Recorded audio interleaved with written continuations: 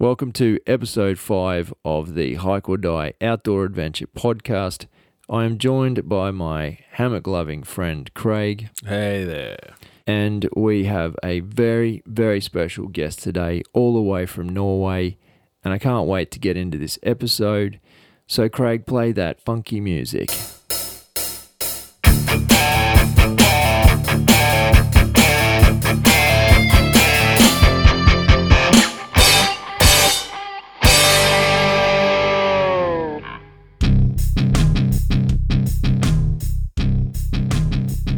Guys, how you doing? Welcome back to another podcast. Thanks for joining us. Very quickly, thanks for all your support so far. And I also want to quickly use this opportunity to say thanks to the sponsors of the show, who are Bluey Merino, where our story ends, yours is just beginning. That's who supplies all of our Bluey Merino clothing, for want of a better word, undergarments, overgarments, everything. Also want to say thanks and a bit of a shout out to Rios Gear.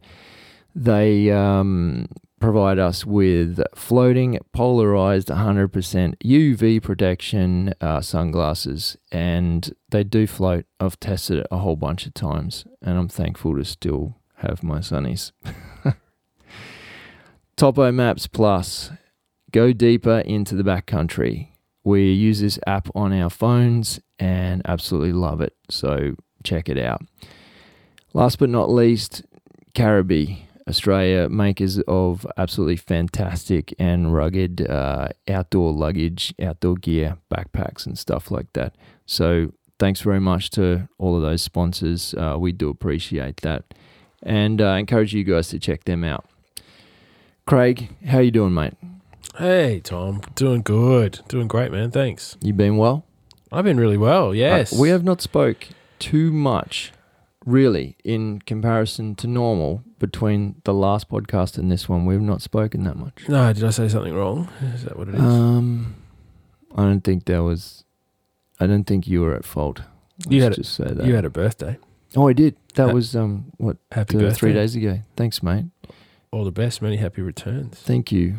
Normally, year on year, I run up this particular mountain and I try and beat my time, but my birthday fell on a Monday and so I didn't do it. I might have to try and do that.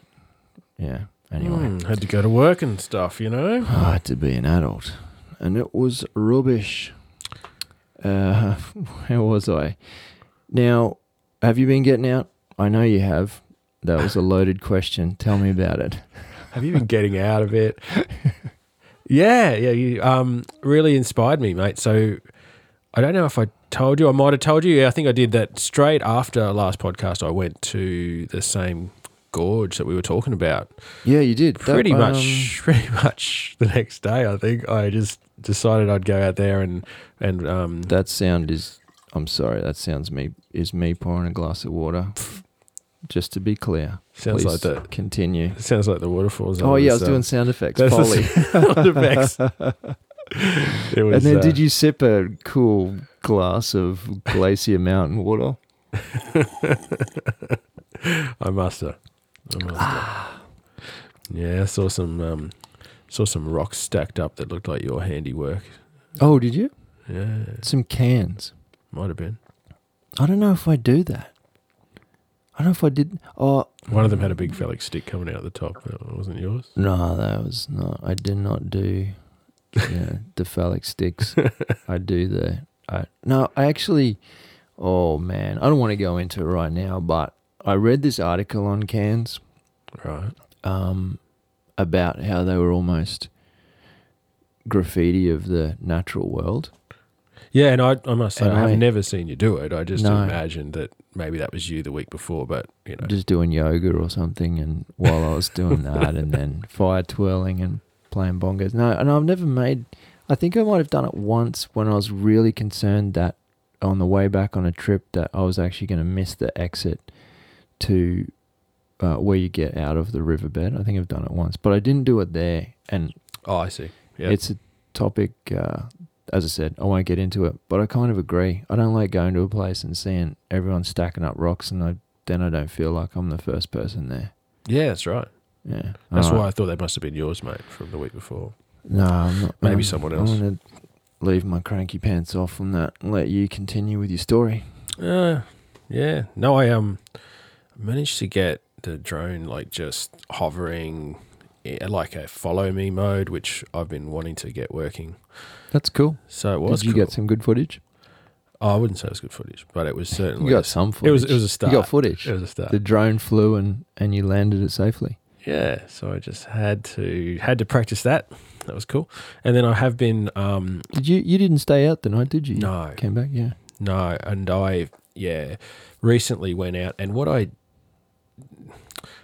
did have a trip planned, and some things transpired that meant I wasn't going to stay out this time. So what I chose to do last weekend was great. Actually, it was really fantastic to set up for some sunset shots and moonscape shots up at the Glass House, and I just didn't walk too far from the vehicle and just had a really relaxing night or evening on my own. Just cooked some food and had some coffee and just watched the sun go down. And I just realised how easy that is to do and why I don't do it more often. Yeah. Just came home, got home about 11 or something or 10 and just felt really good. You know, and slept in a nice bed. Yeah. Do you mean so you got home at the next morning? No, that night. Just came home after the sun had gone down. I had a very similar experience at very close to there, where I sat and I watched the sun go down, and then I found myself still sitting there for another hour and a half, just on the warm rocks. Yeah. And just thinking, well, I don't actually have anything. I don't have anywhere I need to be. I don't have anything I need to do. Yeah. I'm just going to sit and enjoy. That's pretty cool. I'd set up with the Glasshouse Mountain silhouette against a nice sunset, and just as it was dipping down, this little, I think it's the last quarter moon that we've been seeing the last few nights, just came out to shine right in my shot. And it was really, like, I only had my 50mm lens. I couldn't get a wide angle, and it was right in my shot, so I just snapped it, and I was really, really happy. Like, that was what I wanted to do there. So awesome. Have you graded those images? Yeah. You happy with them?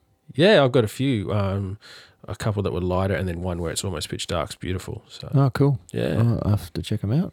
Yeah. Or maybe we should chuck one or two up on our Instagram account. Mate, that would be nice. Go for it. Cool, man. I managed to get out myself 2 weekends ago. Yeah. I went down to a cabin, and a very good friend of mine's purchased 6,000 acres of the most remote, insane countryside. It is absolutely spectacular. I'm going to stop talking about it now because I just can't convey how amazing it is. Like a river that runs through the center of the whole place. And gorges is so deep that it takes an hour to hike down to the river and stuff like that. It's just it's epic. So we drove down there and spent the first night in a cabin, just this old shack that's there. Yeah. And the next day we hiked out down the river the whole day and set up camp just in the riverbed. It's quite dry, and hiked back the next day. But it was just a very cool experience, and it was good to be out again. It was nice and cold, nice and crisp. It was good to get there. Very nice, man. Whereabouts is this? Like Queensland? No, it's on the border of Queensland and New South Wales. Yeah, so pretty fresh. I think we probably hit about. I think we might have hit 0 or at least 1 or 2 degrees.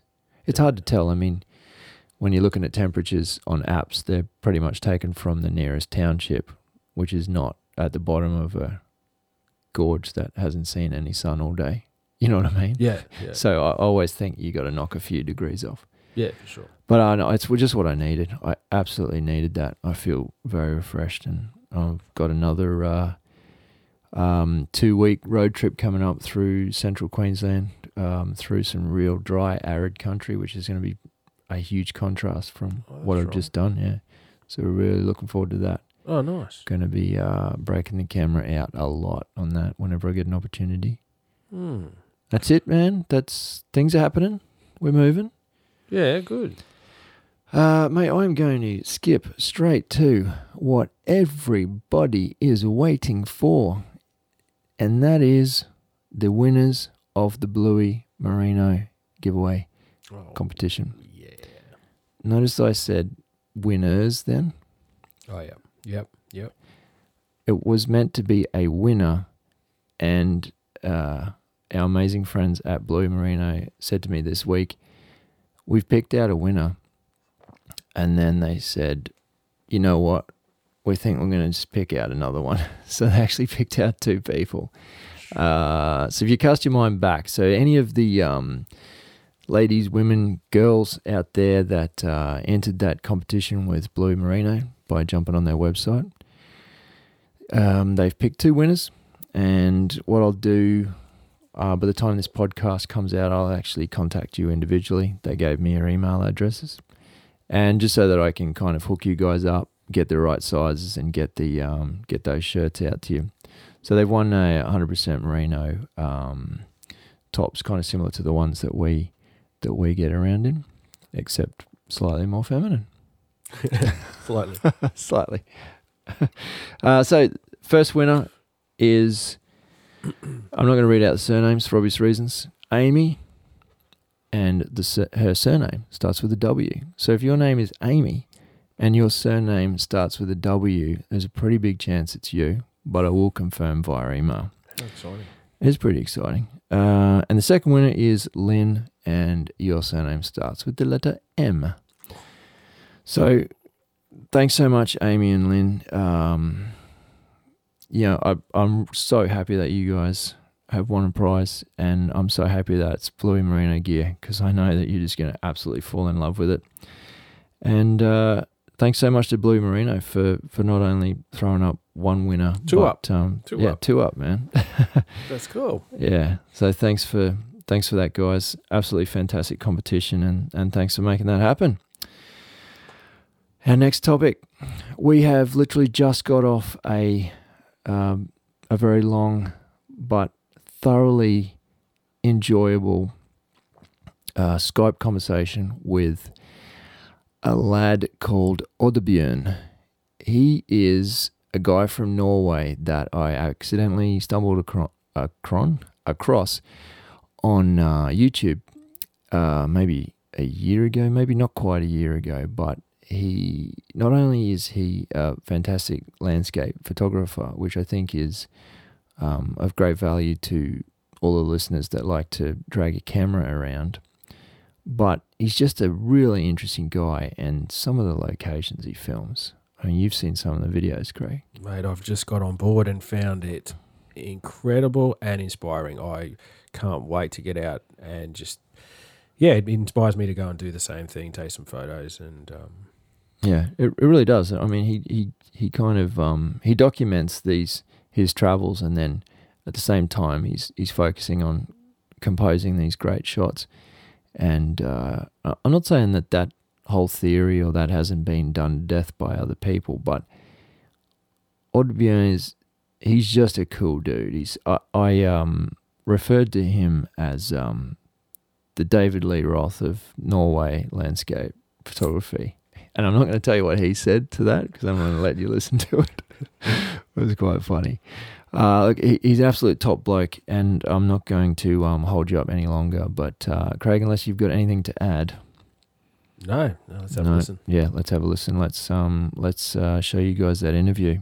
And thanks so much for listening, guys. I really hope you enjoy this little chat with Oddbjørn as much as we enjoyed recording it. Thanks, guys. Hang on. First things first. I'm Tom. That's Craig. Hey, how you going? This one's Craig. You're Tom, Craig. All right. Yeah, Tom. Yeah. I'm the creep on YouTube, mostly talking to you. And Craig's the guy that I do all the hiking with and stuff. Yeah. Cool. Right. Now, tell us, how do we pronounce your name? You don't. It's hard. Okay, good, excellent, good stuff. Oddbjørn. Oddbjørn. Is Yeah, that's that perfect. Thanks. Oddbjørn. So Oddbjørn. Oddbjørn, is that whole word your name, your first name? Yes. Okay, it is. cool. I wasn't sure It's because of the cultural difference. I didn't know if your name was Björn and you thought it was funny to put Odd in front of it or something because you're a quirky guy, crazy guy. I'm joking because Bjørn means bear in Norwegian, Right. and Odd it actually means pointy in Norwegian, like a spear point. Okay. So it's kind of a spear bear. Right, But I'd say it's more like strange bear. Strange bear. Yeah, so would I after seeing your videos. I'm just kidding. So is that your that's what name you were born with, or is that just a YouTube name? That's my birth name. Real name. Okay, Sweet. cool. Hey, awesome, man. Well, let me hear it again. Oddbjørn. Oh, that's with the accent as well. Oddbjørn. Oddbjørn, yeah. Is that okay? We'll try. Yeah, that's perfect. It's the weird sound. Which one? The Björn? Yeah, Bjørn. Björn. It's that letter we have up with in, I'm looking at Yeah. it right now, so I got O with a. This is fantastic, buddy. It's awesome to have you on the podcast. I know that recently we attempted to get you on, but I know I gave you late notice, and anyway, it didn't work out. But I'm just so excited to have you on today. Likewise. Yeah. Glad to be on board. Fantastic. We have kind of alluded to you in the past in one of our podcasts that we were hopefully going to talk to you one day. What I was thinking last night was I thought that when I think of you as the David Lee Roth of Norway landscape photography. Yeah. Who's David Lee Roth? Okay. I thought that might happen. That didn't work. David Lee Roth was the lead singer of Van Halen for a while. Yeah. All right. Yeah. So he's Van Halen. yeah. It's good, right? That's good. Yeah, I definitely have this 80s vibe going on. Yeah, with you the do. hair. You do. I remember. I'm thinking I'm more like Dylan. Oh, yeah, okay. I can see that now as soon as you mention it. For sure. The funny thing, when we were talking over Instagram chat last night, and you were telling me about your Skype profile, and you said, it's the one of me playing banjo, and I thought, of course it is. I can see in the background of your screen there, you got a banjo. Yeah. Yeah, and I saw a banjo in the background Yeah, on one man. of your... Let me just Yeah. move that down. I'm in the Oh, way. you're in the way, dude. There it is. There it is. There it is. Some kind of synergy there.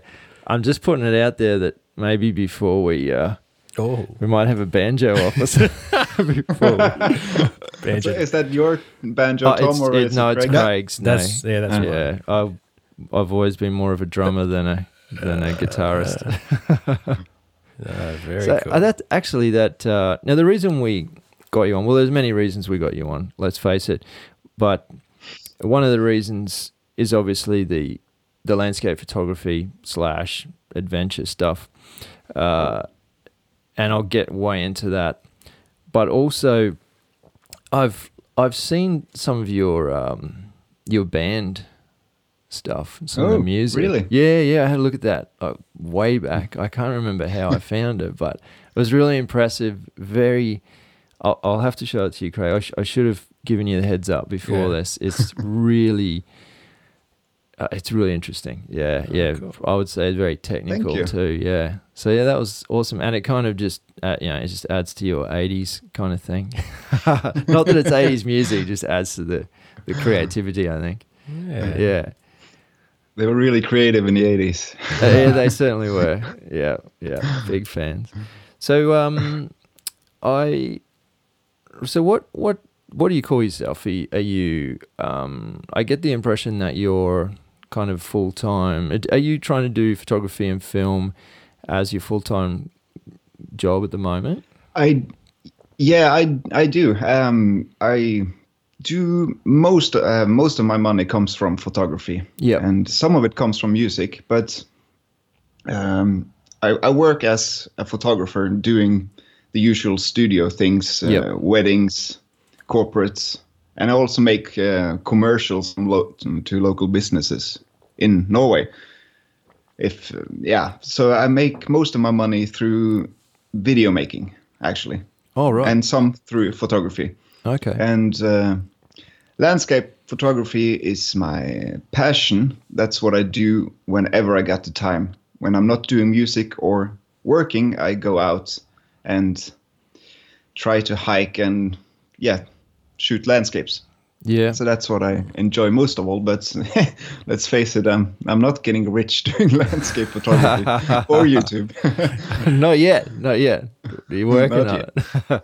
No, it was fit. I remember the first video I ever saw, and I had to think about this last night and doing a bit of my homework. I was thinking, how the hell did I find you on YouTube? And I remember now, it was the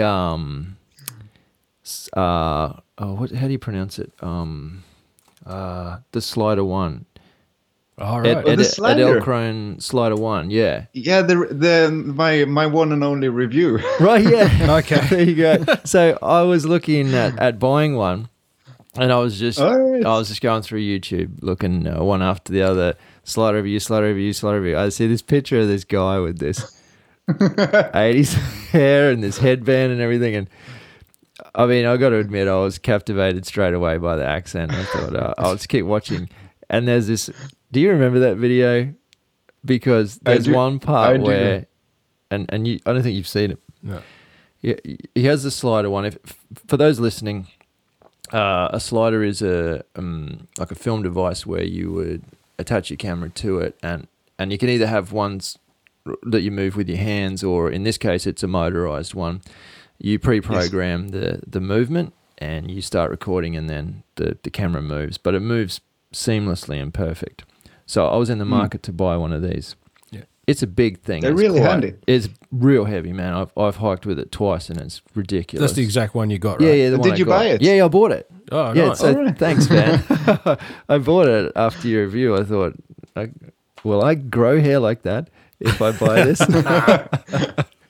So I love it. I absolutely love it. But it's big. Anyway, there's one particular scene. I remember, usually I'm on YouTube late at night, and you're holding it and you say, it's not big, it's a really good size.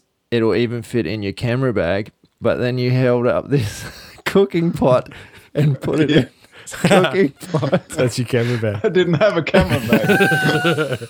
But there was just, it was flawless. There was it wasn't even, you just kept on moving, and I thought, oh, what just happened? And I rewinded and watched it again. I remember that. I started laughing so hard, and I just thought, all right, I'm watching the whole thing now. And then I started going down the rabbit hole, just clicking on all your videos and laughing my head off. And I remember, if you go back to that Slider One, and my original comment is in there, and it's something like, I repeated your comment, and then I said, you're crazy and you're mental, but you got a subscriber. That was it. I'm really glad that review contributed to this. Yeah, exactly. It's come full circle. Me too. Like as soon as I started watching more and more, I think I now correct me if I'm wrong. I think I came in your filmmaking, in your adventure filmmaking. I can't at the very beginning. Yes, it feels like it. It feels like it was. Yeah, right it was start. definitely. Yeah, it was because very. That review on. was one of my first films, actually. Right. That I made for YouTube, and strangely enough, it's one of the most viewed. People love reviews. We find exactly the same thing. We bust our ass hiking for 3 days through the wilderness, and we're crying and stuff, and in the rain, and then we film it all and spend 3 weeks editing it and put it out, and we get 65 views. Yeah. And we put a review on of something and it gets like 28,000 views. I mean, that's just life, right? My first video of, I think it was you, Tom. You hiked with your dad. I think that was my first video from you. Oh, was that the canoe trip? Yeah. Yes. Yeah, right. I think Yeah. it was a 2-part Yeah, that's episode, I right. think. Yeah, that was Yeah, that was cool. that was good fun. Somebody was just asking me about that today, actually. Yeah, no, Tom gave me the heads up just this week, so I've been frantically catching up on your videos, mate, and I have been very impressed. I see your love for photography, and I'm really intrigued. I love photography too, and I can just see though that your love for adventures there, mate, and I think that's very nice. So yeah, all those adventures. Thank you very much. Yeah, the adventure videos are cool, mate. Yeah, I've been kind of I've been kind of hesitant of going on longer trips, tenting and stuff like that, because I didn't have a lot of experience with it, at least doing it alone, if you know what I mean.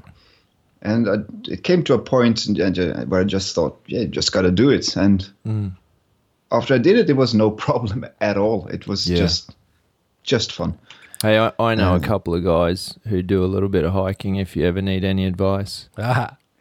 I do actually. I do. I have a tendency to overpack. Oh, right, yeah. We deliberately became ultralight hikers so that we could still carry the weight of the cameras and all the tripods. Yeah. You'll be the same. Yeah. But I have to say, I noticed that I was watching a video last night. No, it was the night before, and it was the first time I've ever seen you with a camp set up. Yeah. And I thought, wow, I don't think I've ever seen that before. So it feels to me like a natural progression. It is, because that's what I aim to do for a long time, because my main inspiration is a Norwegian adventurer and explorer called Lars Monsen. Okay. And he started vlogging before that was a word. He had his own TV show in Norway. Oh, where right. he crossed Canada with just him and a dog and a camera, and there were bears, and he was just a real adventurer. And I always wanted to kind of not go all the way like he does, because I'm not there yet. Yeah. But I wanted to kind of go on longer trips using tent, gathering my own food, and do that combined with photography. Right. If that makes any sense. More, like you do, I think. Yeah. Yeah. And I've started doing small trips now, and I'm going to gradually progress doing longer trips. And my main goal before the summer ends is to do, I think I plan to do 5 days. Right. In a row. Oh, wow. That's a good length. That's a big one. Yeah. But I may bring my brother, because he's a tad more experienced. Okay. when it comes to catch fish, because that's a skill I need to learn. Yeah. You were talking about that in the video. You were saying I didn't bring a fishing pole. Yeah. See, Every time I've been. Yeah. I just jumped into some of your recent stuff where you're obviously out there camping and, cooking eggs out on the trail and stuff. And I thought, wow, he's made it look pretty natural, man. It looks like you enjoy that. So yeah, I do enjoy it. It's movie magic. Yeah. No. I usually bring some eggs with me because I love eggs. I love to make eggs in the wild. It's one of my favorite things. Awesome. Yeah. I actually started just with food thinking, I just keep it as simple and as lightweight as possible. But now I've just started taking eggs and stuff because they are excellent out on the trail. So I was impressed. Yeah. Have you got one of those little egg containers? Yeah, I do. I've seen them, but I'm just rolling it in paper now and crossing my fingers. Yeah. So there's these little, it looks like a miniature egg carton with just 4 eggs. And Yeah, those plastic it's a things. hard Yeah, case, yeah. And you put the 4 eggs in, and Yeah, they're I've nice. traveled with them, and they're awesome. I need one of those. Yeah, you do. Then they can't break. Yeah, that's right, with all that camera gear and stuff. Oh, that's awesome. Now we have to talk about one of the most important topics. We have to talk about the hair. I can't let it go. You just told me at the start of this podcast that you've got a haircut, and I'm I not. did. I'm not seeing it. What does that mean? Was it just the I'm going ends? to take off my headphones. Okay, So okay. I can't hear you, but I'm going to show the hair. Oh, Yeah. Oh, that's fun. he's doing a pose for us. I see what's happening. Yeah, right. Cool. Okay. The headphones made it look like you still had the full fro, but now it's kind of It's the thing was I was having a trip with my dad a couple of weeks ago. I think yeah. 2 I weeks saw ago. that. and Awesome. Oh, you mean the one that you filmed? Yeah, I haven't edited that one yet. It's a waterfall in Norway. We went to see it. Okay. Sorry, I'm And- thinking of the glacier, but we'll get to that. We'll get to that. We went to the base of the waterfall, and we got really, really wet. And I filmed me and my dad like kind of doing a selfie. And when I got back and I reviewed the footage, I looked like a troll. It was so large, Yeah. and I thought something needs to happen. So, and my wife agreed, and we went to a hairdresser, and I got a haircut. But I think she took a bit more than she Yeah. needs to, but it will grow back. Eric's can grow back. It's all good. Yeah. The wife's Some- happy. You're happy. It'll grow back. I'm happy. Yeah, happy-ish. Okay. Sort of. Oh, that's awesome. That was one of the first things I remember saying, what? This guy's got the best hair ever. Hey, Thank you. Oh, no. It's all credit where credit is due.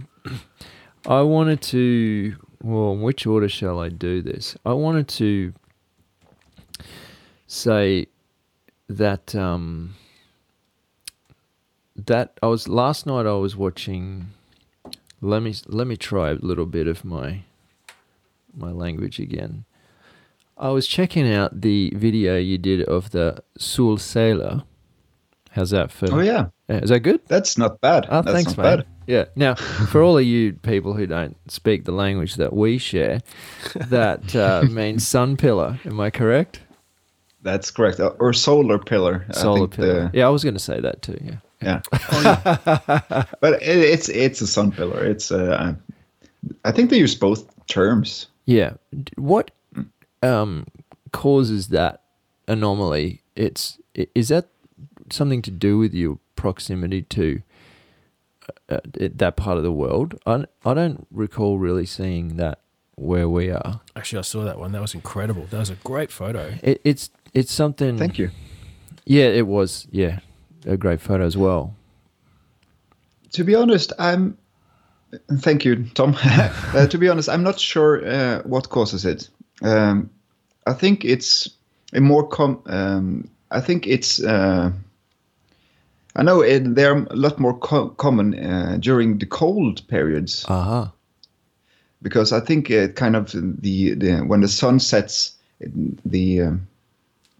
catches the ice crystals in the air, kind of catches the sunbeam. Is that right? Yeah. Okay. So it's. I think so, but it's that- refracting off of that. Yeah.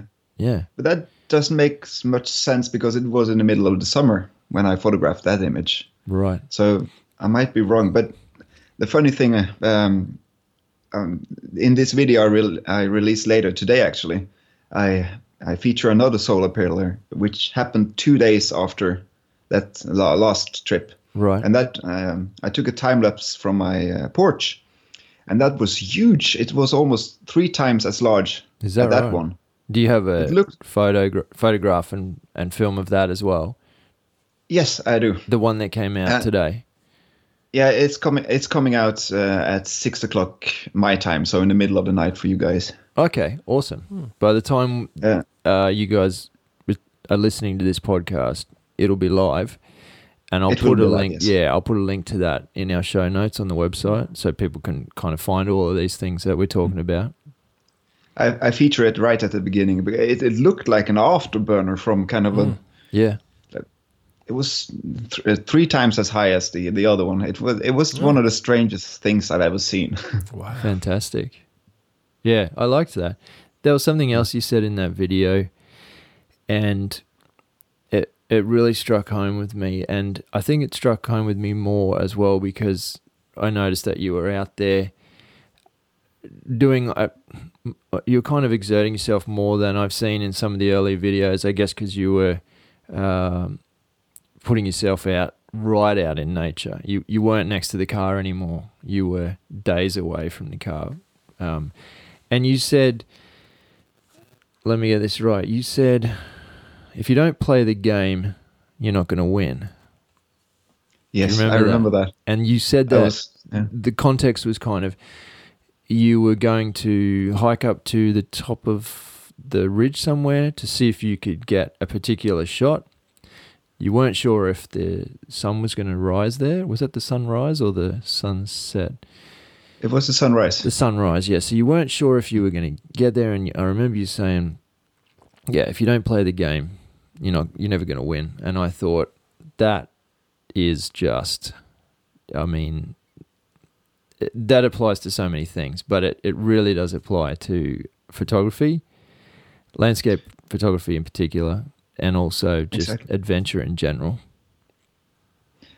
I agree. I was so tired when I said that I didn't remember saying it. I'm profound when I'm sleep deprived. I remember that. It's very true. Oh, absolutely. You're not gonna get anything sleeping in the tent. No, it's funny you should say that as well, because it really resonated with me, because there's 2 things, and Craig will be sick of hearing these, because when we're doing it tough or we're thinking of going somewhere or doing something, I always use a couple of phrases, and one is, I'm sure he's sick of hearing, is fortune favors the brave. That's similar true. thing again. And then the other thing, which I say to some people who kind of ask me, why do you hike for 3 days and do these ridiculous things? And I say, well, nobody ever had the adventure of their life while I was sitting on their couch. That is true. Yeah. So they're the kind of things that I live by. And when I heard you say that, it was pretty much just the same thing. And I thought, yeah, nice one. Thank you.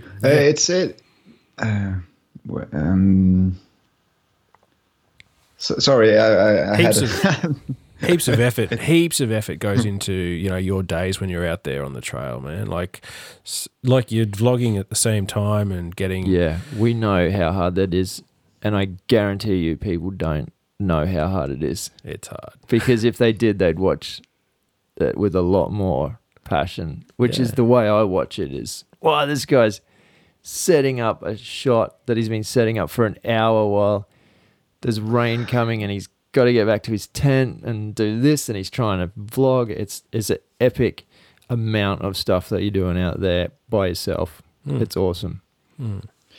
Thank you. I always joke that I have to climb the same mountain twice because I need to film myself going up. We've done so many of those things, to get those. Yeah, it's exactly right. We've got plenty of footage of us walking back to the camera and just grabbing it in a bad mood. Yeah, and that's one of the things that I always think about when I'm out, because it's not always that kind of alluring thing to do, that you're really tired, your backpack is heavy, you need to climb up and you need to film it, but you really don't want to because you don't want to put down the backpack, put up the camera, put on the backpack, get up, get back down, get the camera, pack down the camera again. But because you're tired, but at the same time, when you're tired, that's when things get interesting, because that's what's worth documenting Yeah. a lot of the time when things aren't super good and you're filled with energy. It's when you're tired and when the weather is at its worst. Yeah. Sometimes I have the tendency kind of not to film when the conditions are at its worst because it's not easy.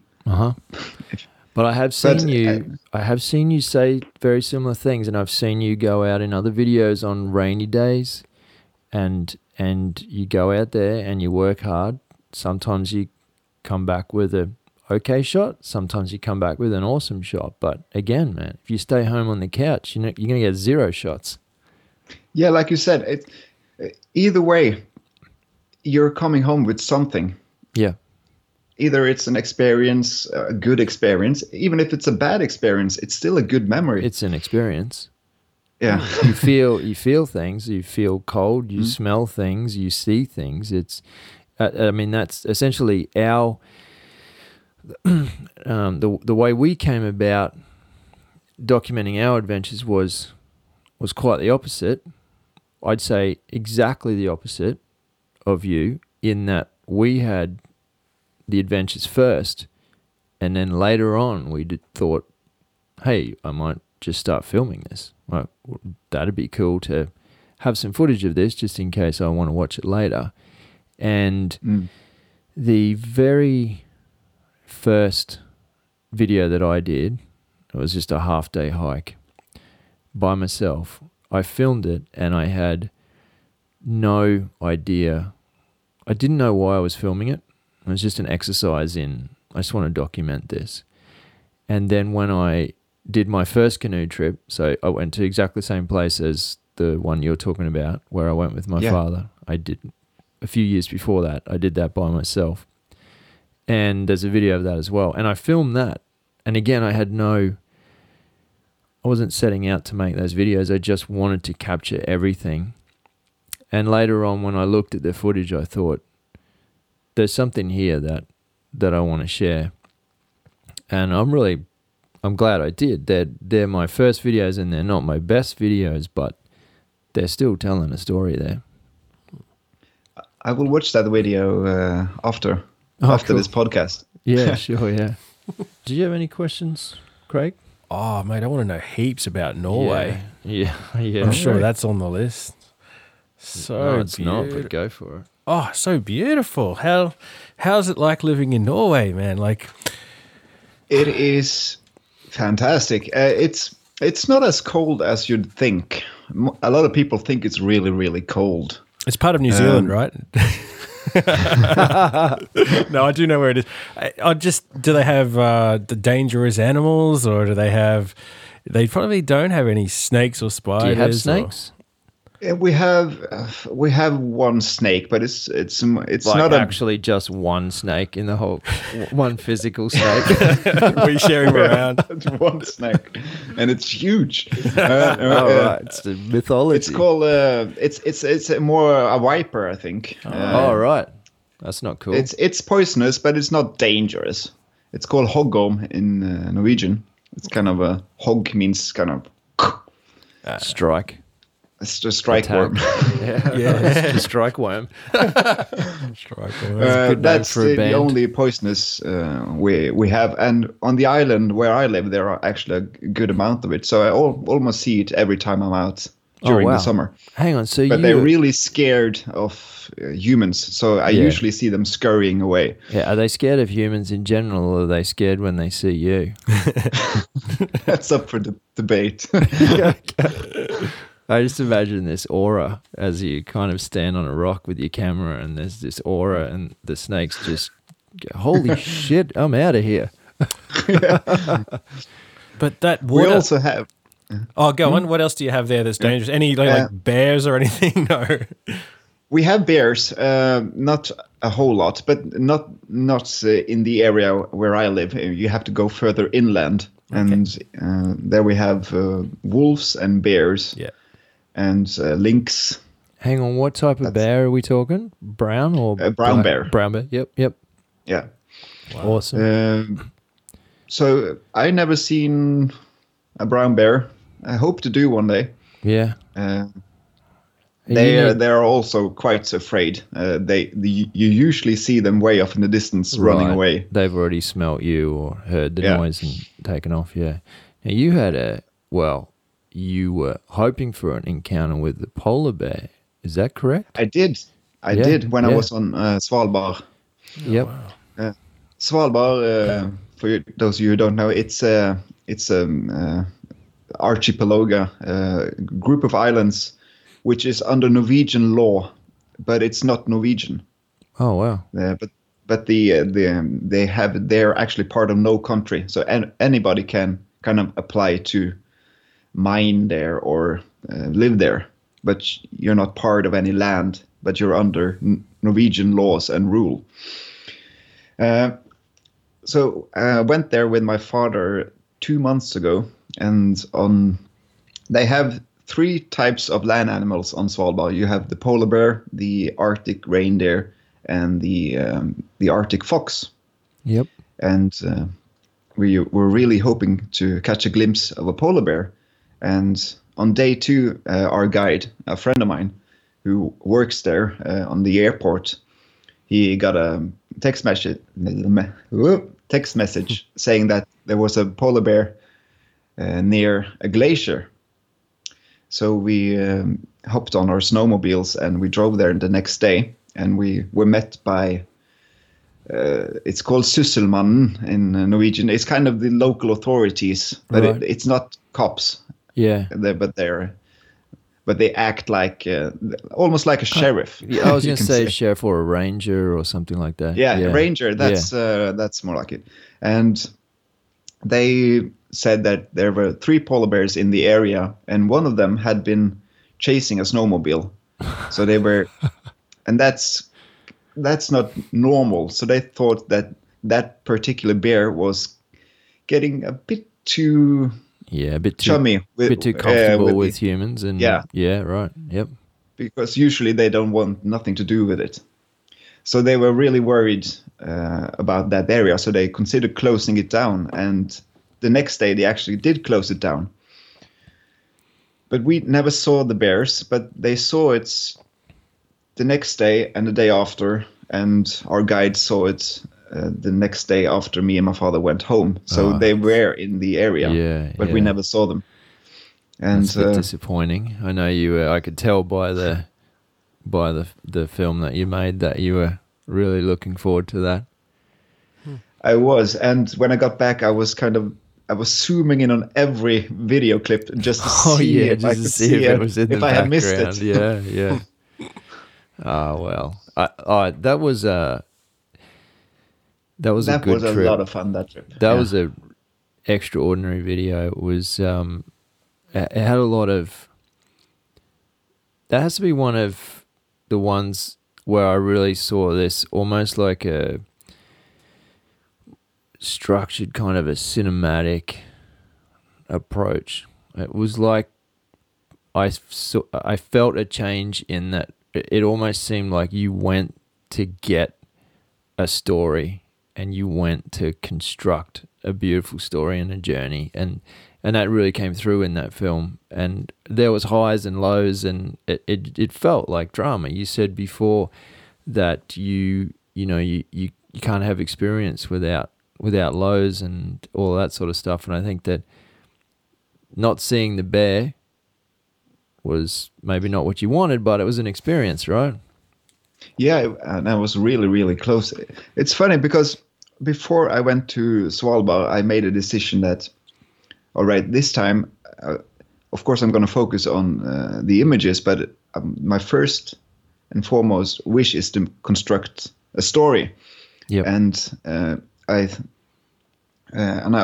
signed up to what's called Epidemic Sound right when I got back home, because I knew I wanted Right. music that's a bit more cinematic, as you said. Yeah. So I was made a good. choice, and I made a subscription, and I found kind of cinematic, adventurous, almost like movie music. Yeah. And I used that in. It fitted perfectly. I mean, that's what it needed. You can't have that landscape and not Yeah. that music. It was the music was as grand as the landscape. It was really cool. Yeah, but I thought I love David Attenborough. And I think I've seen everything. And just finished Blue Planet 2, and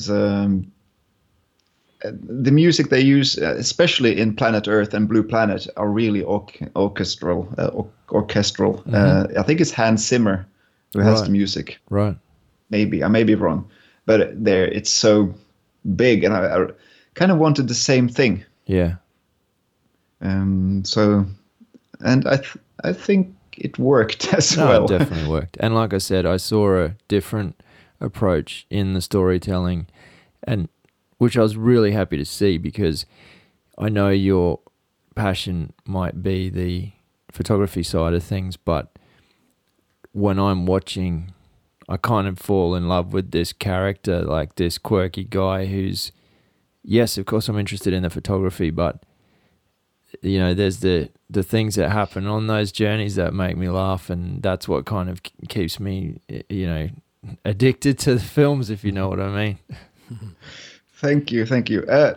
Before I went to Svalbard, I was kind of nervous because it was my first trip, which was kind of dedicated to this, if you know what I mean. First trip abroad. And my father was with us and our guide, so I had to do this in front of people as well. I'm not that comfortable filming and talking in front of other people, so I was kind of nervous how this will work. Yeah. But luckily you nailed it. You could tell you were comfortable after a while. You just nailed it. It was really cool. Thank you. Thank you so much. I love your dad makes a little appearance there, sitting at the table. He's great. A man of few words. It was pretty funny though. He's a character. And he's a very good photographer as well. Is that right? Oh, tell him I said hi. I will. No, he seems like a good bloke. He seems like a good laugh too. I can see where you get it from. He's a spontaneous man.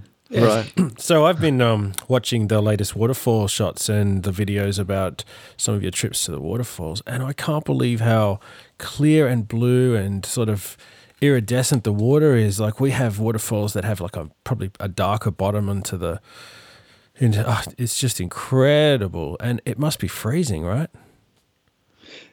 Freezing? The water really cold. It's meltwater from the glaciers and snow. Yeah, usually that could probably be cold. I reckon that would be cold. It's freezing. Can you drink it? Like, do you drink it? And do you have to sterilize it? No, just straight. We're really lucky in that regards. It tastes so good. Yeah. The mountain water, the melt water. It's. But I guess you can't go swimming that often.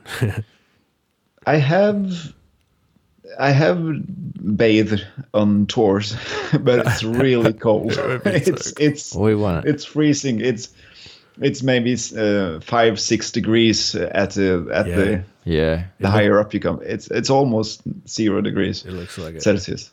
Oh yeah. But at this time of year, especially May, that's when the snow starts to melt and the glaciers. So I see. It's a lot more water. I see. Right. Yeah, that was a lot of water.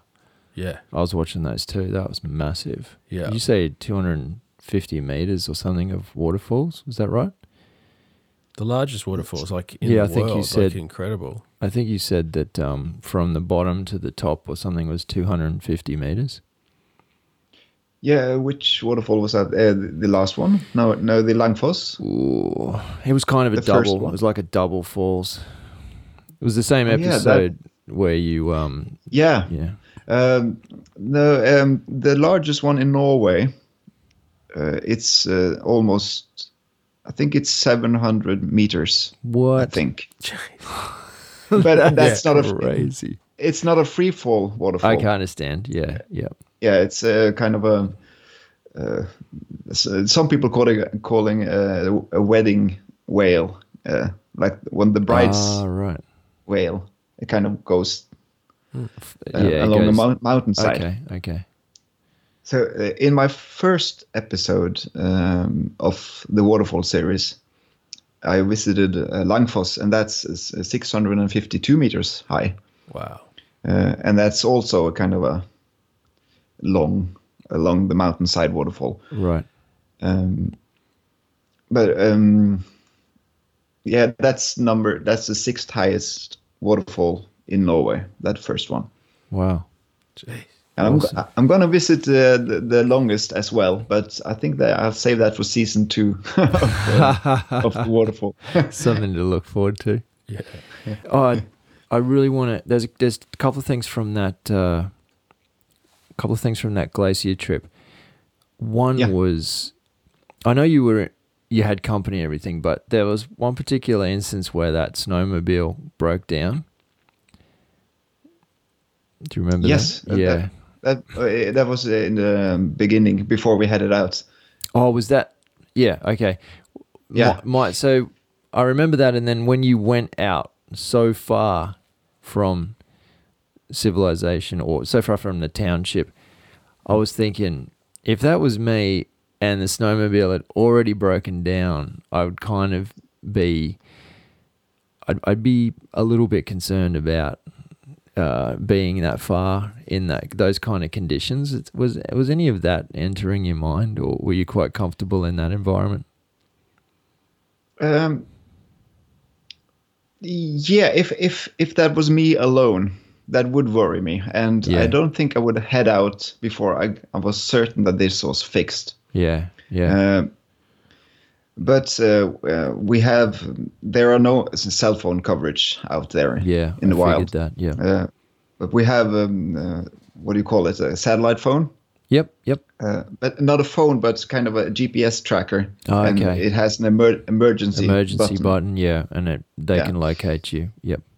Yeah, we've got one of those. Yes, Yeah. and at the same time, there are because the wilderness is kind of like the main road on Svalbard during the snow period, because everybody has a snowmobile and they drive. You often see other people on is that right? snowmobiles. Okay. Yeah. So, of course, some areas are more populated than others in terms of traffic. But usually, if you stick to the main routes, so to speak, you're bound to see another snowmobile at least every 20 minutes. Oh wow. Okay.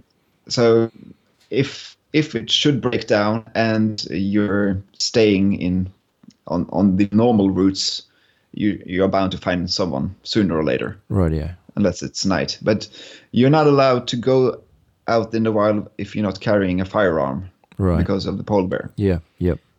I think you So mentioned it's- that. Yeah. Yeah. So that's quite interesting. Yeah. I remember you mentioning that. That the other guy that you were with had the rifle or something, didn't he? Yeah, I had On a the shotgun. Shotgun. That's right. On the snowmobile. Yeah. And last week, actually, because the main city is called Longyearbyen, and there was a polar bear last week that swam across the fjord and towards Longyearbyen. Oh wow. So the rangers had to go down to the shore and chase it Scare away. it off. Put a few He wanted a warning quick- shots. He wanted a night out on the town. Yeah, right. Get some snacks. Yeah. Oh wow, that's what happens when we try and put ourselves in amongst nature. I think it's not really Yeah. the bear's fault, No. Yeah. There's this absolutely spectacular photo of inside that glacier that you took. You had a head torch, I believe, lighting. Yeah. Yeah. You want to? There's a couple two points here. Is you want to talk us through, like, for those who haven't seen the video, you just arrived to this stick in the snow, which marked this little hole, and then you guys just started disappearing down this. Yes. That was, I mean, I'd imagine there's a level of danger there. I suppose so, but I think it looks more dangerous than it actually is. Oh, well filmed. Good job. Yeah. But it was perfect conditions, I thought, for that story, because it came the conditions turn into what they call a whiteout. Yeah. Yep. The visibility is absolutely zero, and there's a blizzard, and you just see snow. And our guide, first he took a wrong turn, and he couldn't find the sticks because it was impossible to see. Oh, wow. And after a while, he located the sticks, and it had snowed shut. So he started digging in the snow, and I didn't know that this was the entrance, because I thought it was, when he told me we were going underneath a glacier, Yeah. I thought it more like a bit more touristy, Like a big sign, bit more and organized. some kind of a gate, somewhere to pay your Yeah. money. Yeah, here's my ticket. And he just, What did you Went think he was down- doing, digging in the ground? and I thought, is this it? And then I just saw him disappear, Yeah. head down first and feet up, and the shotgun hanging. And It looked so dark in there. It looked like it was that pitch light black. did not exist, right?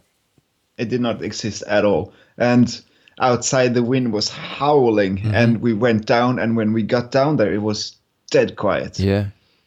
and completely dark. And I thought, how am I gonna find the composition, because you can't see anything?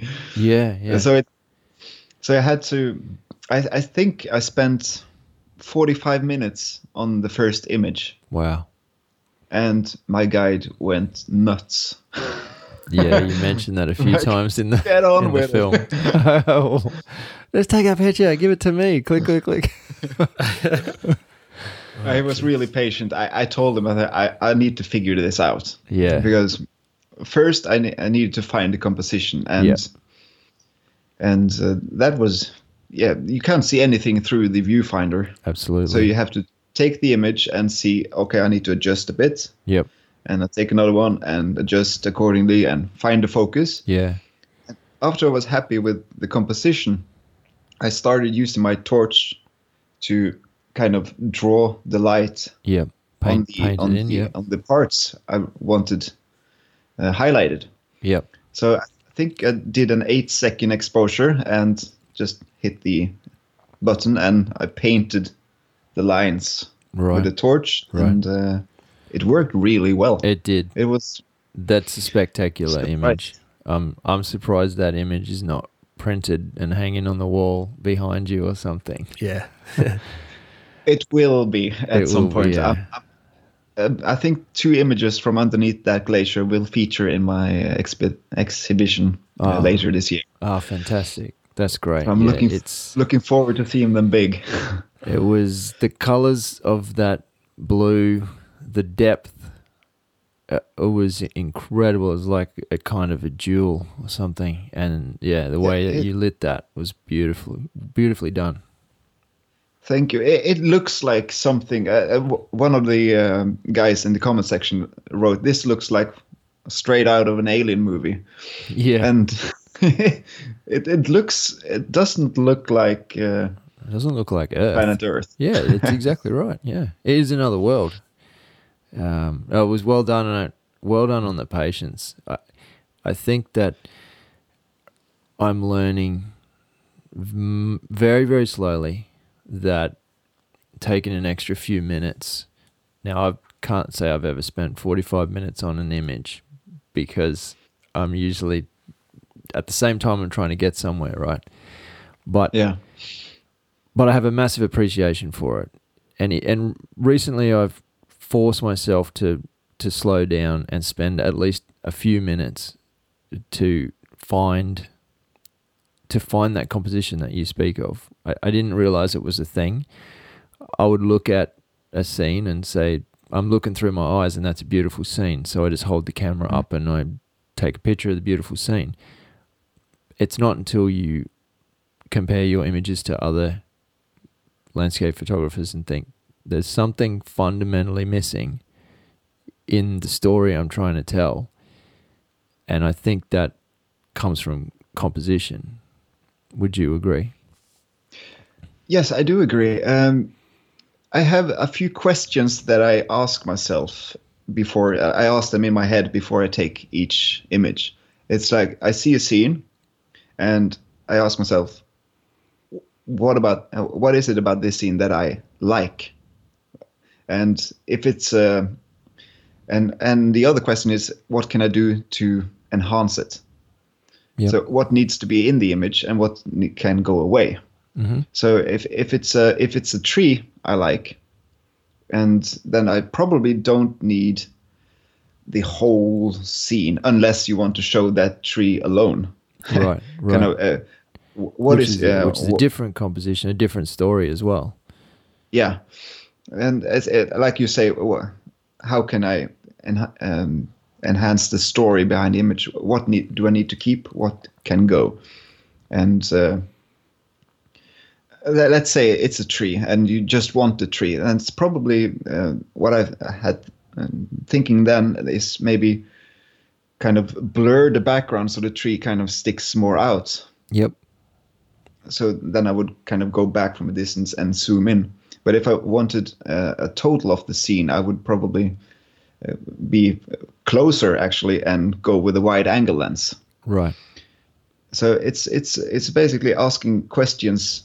What do I like about it, and how can I improve on that?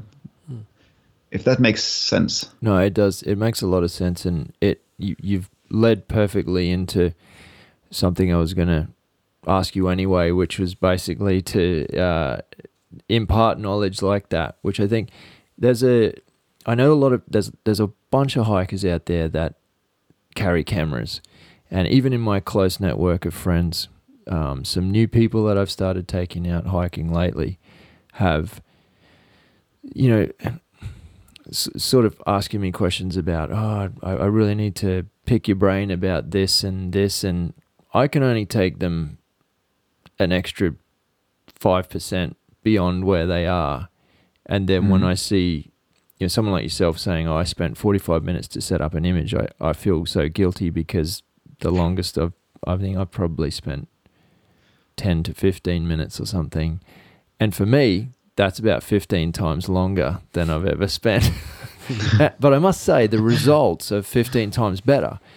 I like they're much better than I used to get. And it's what you're talking about there is a thought process, and I love that because that's real knowledge that listeners can take and apply straight away tomorrow. Yeah, that truthfully, I do not usually take 45 minutes on an image. It was a new situation for me in the pitch dark. Oh yeah, so okay, doing everything in the dark. Yeah, I had to learn the process behind that particular image. Afterwards, I had taken that first image. I spent maybe approximately between 5 and 10 minutes on the other images. So the first image took a long time. Yep, for sure. Yeah, I was. I've bought a new camera. When did I get that? At the start of the year, end of last year. Must have been end of sometime last year. I upgraded my camera, and one of the things I wanted to tackle was astrophotography, and hearing you talk about that exact situation is it reminds me of my first couple attempts at that. Is set it up for 15-20 minutes, take a photo, it's wrong, adjust it, take a photo, it's wrong, adjust it, take a photo. And it's trial and error. It is, because as you say, you can't see what you're doing, you can't see your subject, and also we're making assumptions about exposure at the time, and we only really know how close our guess was until we review the image, right? Yeah, exactly. I've tried astrophotography a lot of times, and I've never been happy with my results. So that's. I think I'm happy because I just keep the bar really low. Like anything I do, wow, that's really good for me. It's hard. I think tutorials on astrophotography is something I've seen a lot of, but I never kind of grasp it because every photographer has a different approach to astrophotography. Yeah, they do. So when I get out in the night and I try, and I have this sheet where I've written down every tip. Yeah, I tried doing that as well. I tried in my phone. I had all these. Make sure you put it on f-stop, blah blah blah, and I did everything, and that's not that good. So I spent another maybe an hour to get what would maybe 3 average shots. But I didn't give up, and I keep trying. And 2 weekends ago, I did some more, and I was much happier with the stuff I'm getting. So yeah, you just got to keep doing it, right? It's hard, but that new camera of yours must be a fair bit better, right? Heaps better. Yeah, so I've gone to the Sony A7S. Oh, that's a really good low light camera. Yeah, exactly. Yeah, which is because I was getting fed up with some of our footage we film a lot in rainforest, so very thick vegetation, and it gets quite dark even through the middle of the day. And I get home, and when I see the footage on the full screen, sometimes it's grainy, and I just get so angry because you can't see it through the viewfinder, and you can't see it on the back. And it was the first time I ever felt like my camera was holding me back, and so I invested in the Sony, and immediately the results are there immediately, and I'm really happy. Yeah, I've seen some footage from that camera. It's miles ahead. Yeah, in the low light department. I need that advantage. Cheating. To get the best gear possible. It's always much darker in forest than you actually think it is. Yeah, once your eyes adjust, doesn't mean that your camera's adjusted. Exactly. Yeah, it's true. It's true. Especially if you add some cloud cover and stuff like that. Yeah, I'll get some of those starscape shots up, and I'll tag you and Instagram. Yeah, I would love to see them. At least see where I'm heading. You can you'll see a natural progression of gradual improvement, I think. But we mucked around that time. Remember I got you to have the head torch on, and you shone it up on the trees. I kind of did a long exposure on that. That little photo's in there, but that's one of the early trials. But the most recent ones, I was lucky enough to take a photo of this cabin, and in the background was the actual Milky Way. It was just pure luck. I just happened to be there at the right time. I did not know what to look at, but I looked out one direction and thought, oh yeah, that's pretty. And then I turned around and looked up behind me and just went, oh my God, that's the Milky Way. It's right there. So it was very lucky, and I can't take any credit for that, but I did capture it in some shape or form. So yeah, look out for that one. Sorry. I look forward to it. Awesome. Hey, on that same topic, is there kind of cast your mind back to when you were, as we've just talked about, we're going through these constant struggles to improve our, even where you're at now, it sounds like you're always trying to improve, and I know I am, albeit much further behind you. I'm still making those incremental improvements. If you cast your mind way back to when you were just starting to walk out into nature and try your hand at landscape photography, is there any points that was really useful, the composition tips you gave us before? Are there any other points like that you think, I wish someone said do ABC on every shot? Is there any nuggets of wisdom that you're hiding from us that some listeners might like? Secretly, I want them to. That's a good question.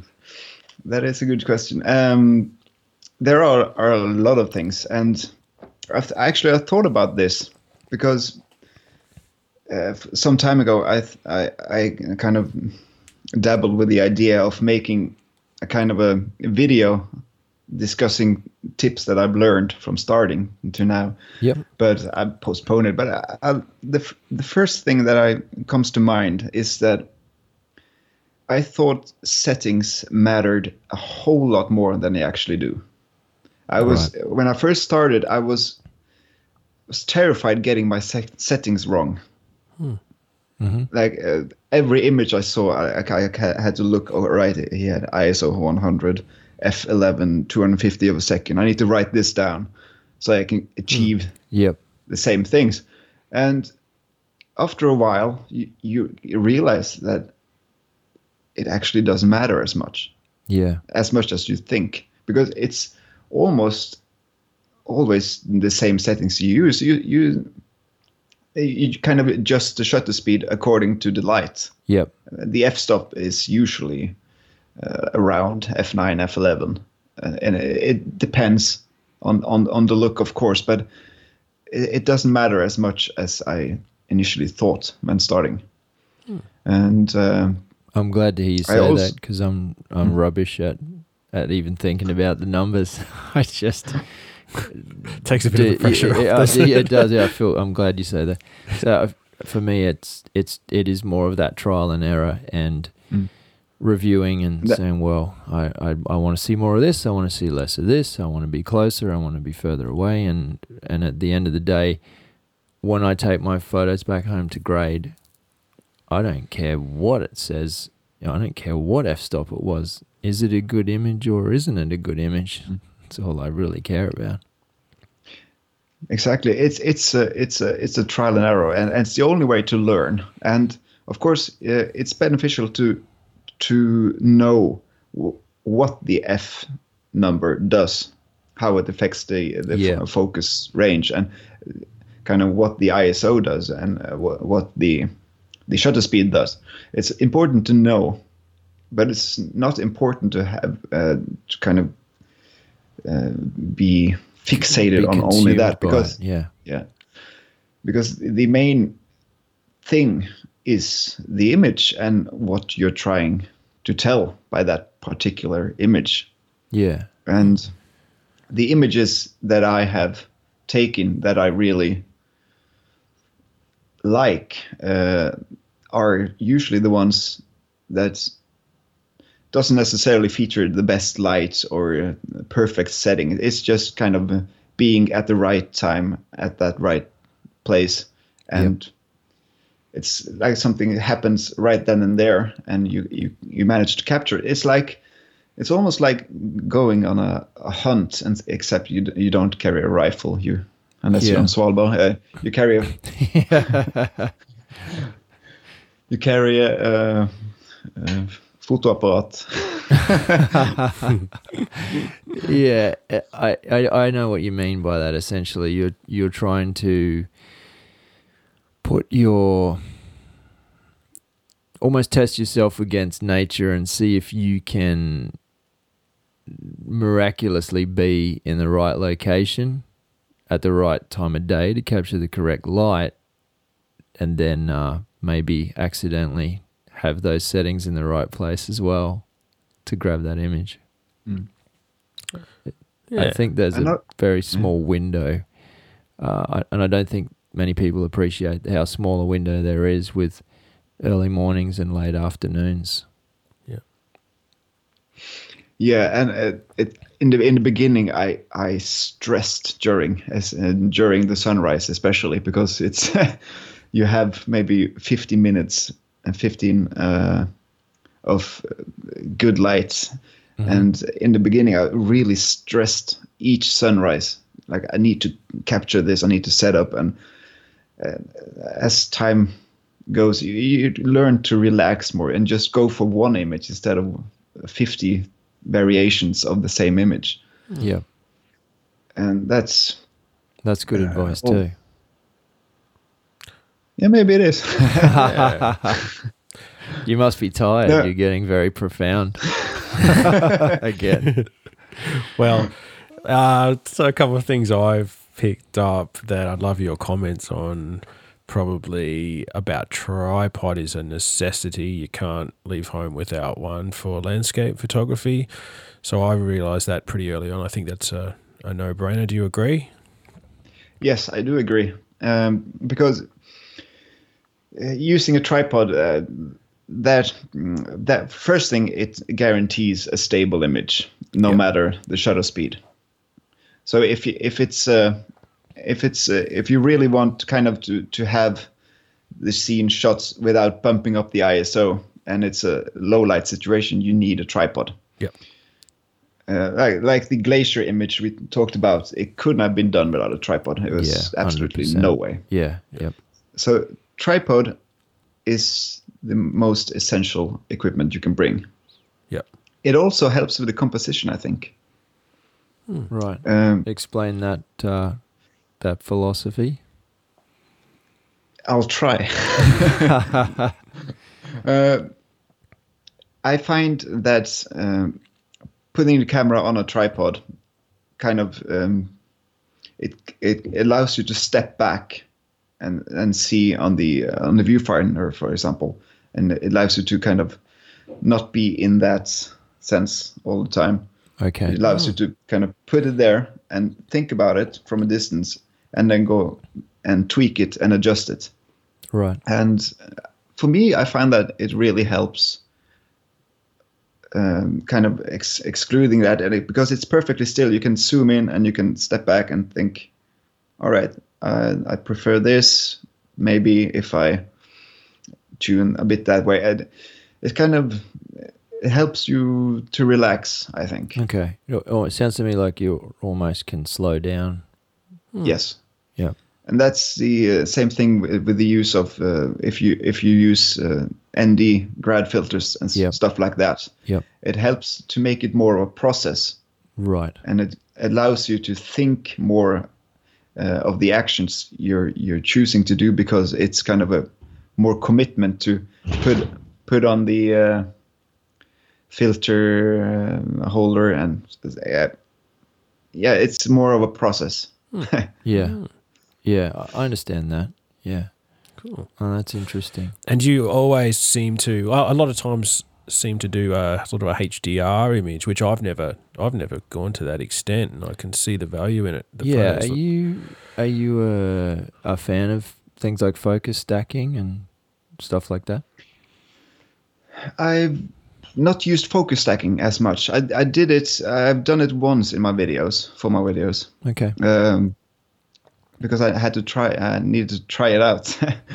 Yeah. But I've used HDR on a number of occasions. Yeah. Because something's dark and something's light. Is that, yes, like a sky and a foreground object.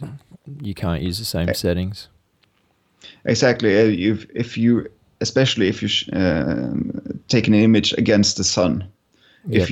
If you only take one image and you have to adjust everything for the sun, then everything else is going to be total dark. Yep. But if you're doing an HDR, it stands for high dynamic range. It allows you to keep the highlights not to burn out, and at the same time bumping up the shadow so you can see details as well. Yep. So you take two images or three, or sometimes more. Yeah. Yeah, pretty close, Yeah. like on top of each other, and then you lay them in Lightroom as like a layer. Is that right, on top of each other, or is it called something else? It's called it's a merge option in Lightroom. I usually stick to 3 photographs. Are you working in Lightroom? Just out of curiosity. I do. Yeah. Okay.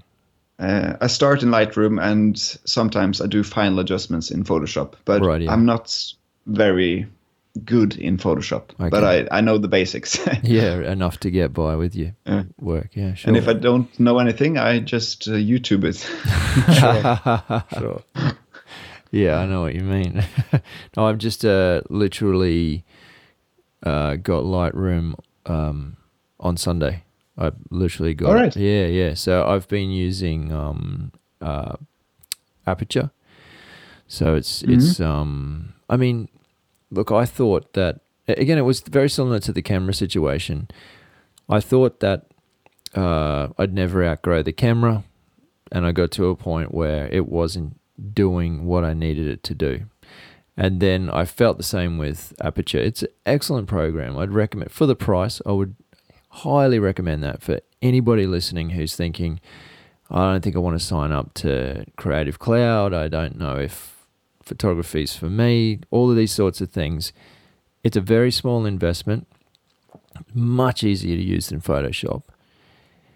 But I just felt like it was time to, again, take that little leap and move up to what is probably, arguably, a very high industry standard product, right?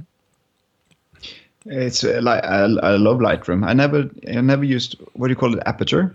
Aperture, yeah, yep. Yeah, and I haven't tried that, but I'm sure it's most of the programs nowadays are fine. But I'm used to Lightroom, and I tend to stick to the things I know.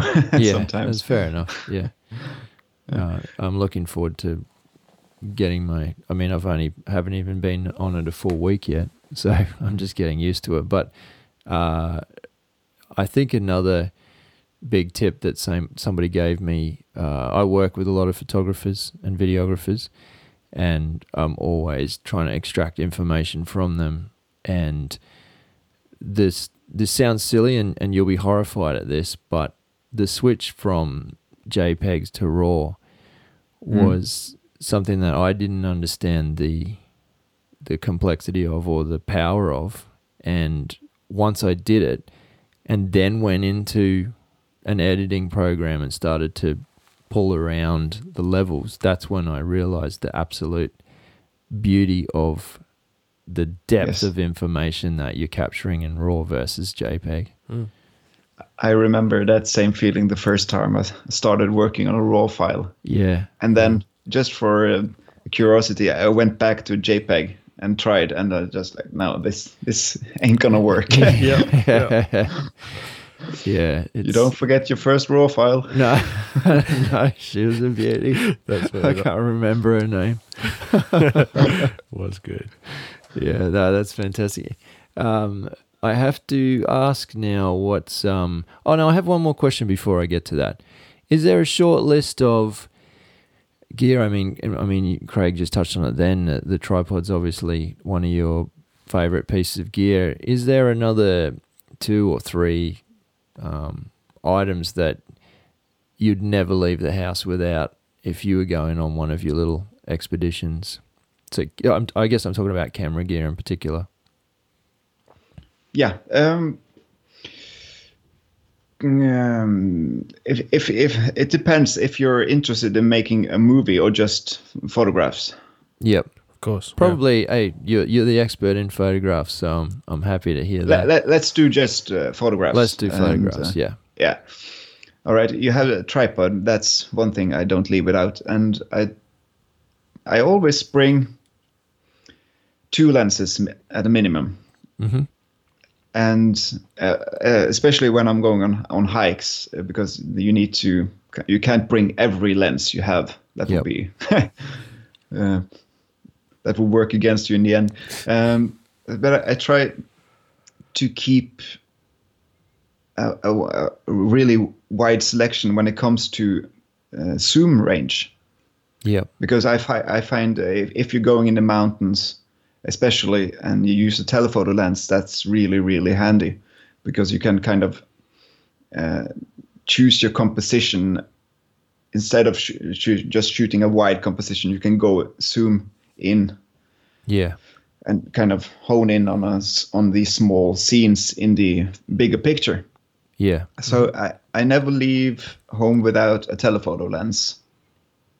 And mine is 100 to 300 millimeter Micro Four Third lens. So 2 lenses, one for the kind of the wide scene and one for going in.